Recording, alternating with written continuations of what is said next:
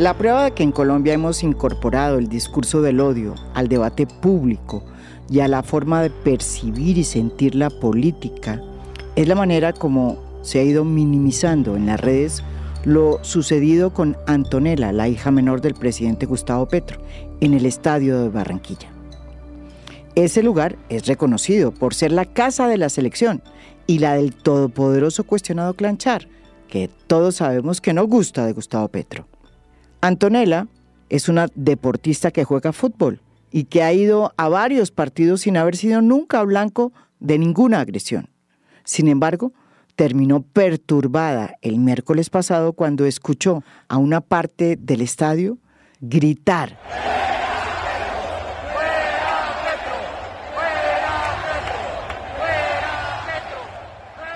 Y ella misma advirtió como muchos de los que gritaban lo hacían mirando a la tribuna donde estaba ella con su madre.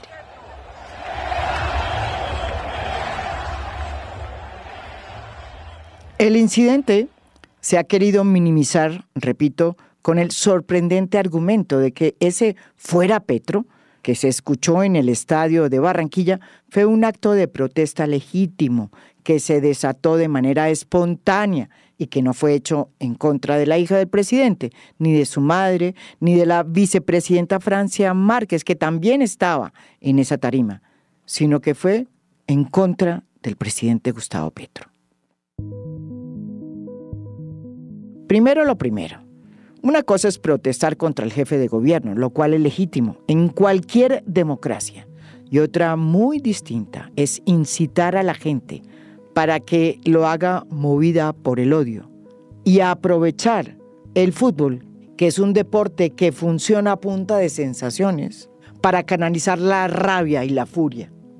Lo que sucedió en la Arenosa no fue precisamente muy espontáneo, y más bien sí sigue todos los cánones que lo llevan a uno a configurar lo que se conoce hoy como un discurso de odio.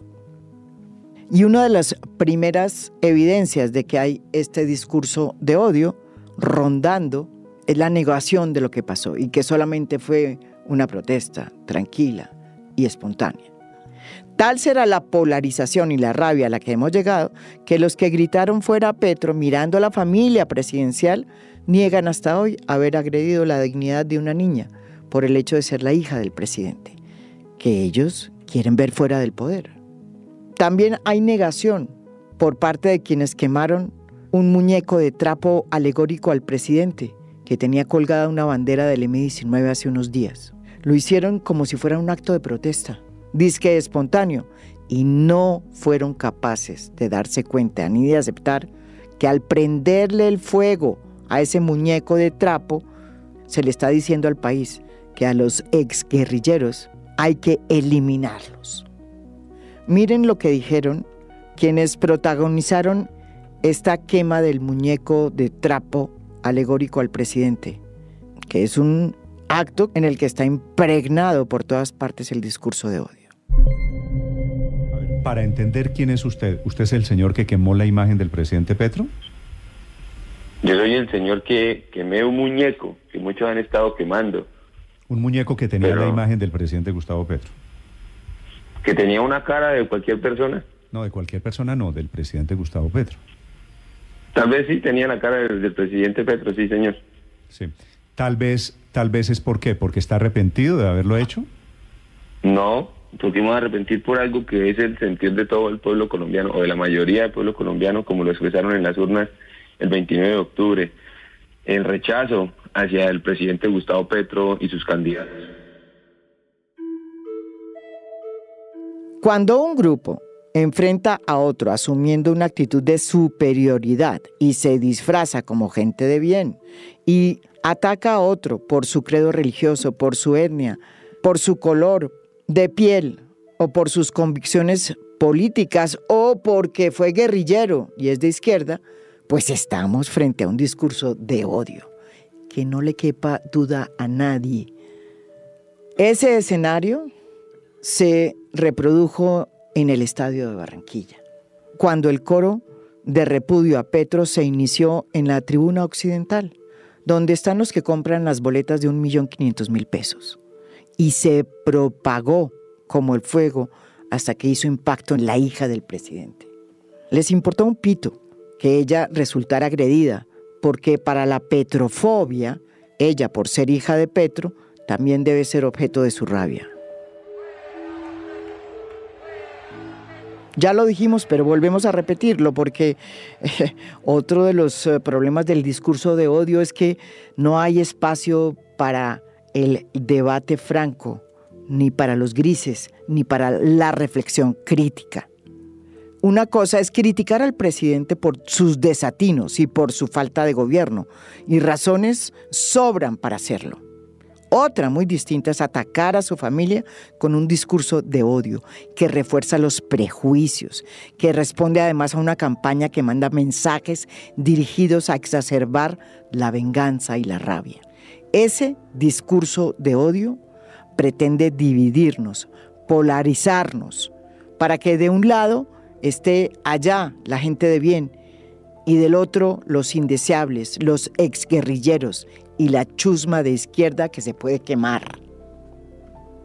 Sin embargo, también hay que decir que el presidente Petro tampoco ayuda a la unidad del país e incentiva con su manera de gobernar la división, la polarización, la falta de grises y la no comprensión de la realidad. Sus salidas son erráticas, polarizantes, y en lugar de crear confianza, llena el ambiente de incertidumbre.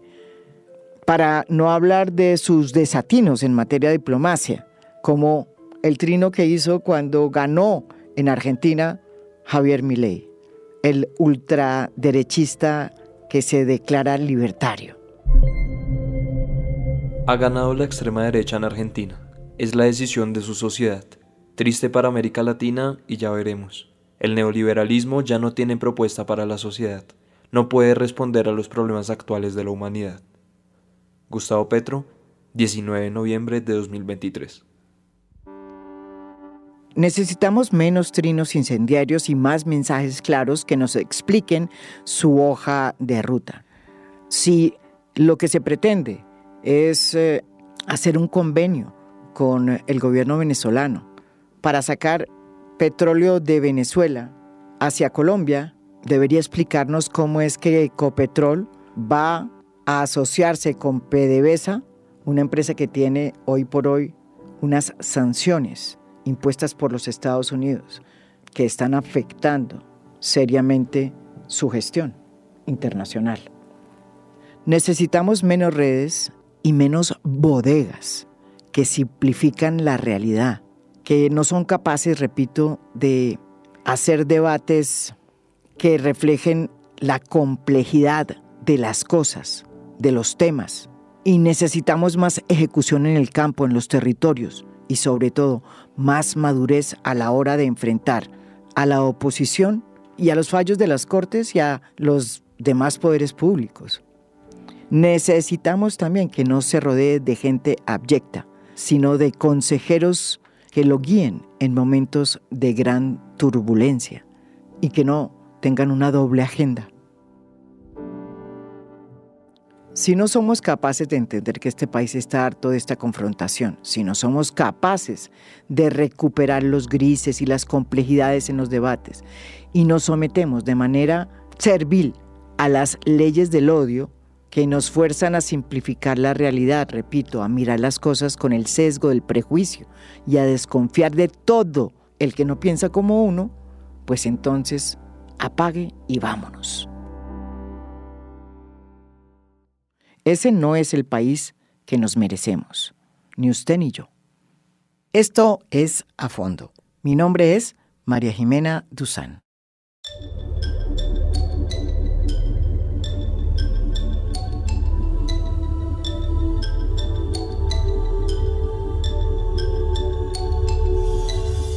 A Fondo es un podcast producido por Mafialand.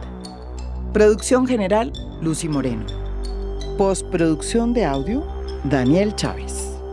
Música original del maestro Óscar Acevedo. Nos pueden escuchar también en mi canal de YouTube. Gracias por escuchar. Soy María Jimena Duzán.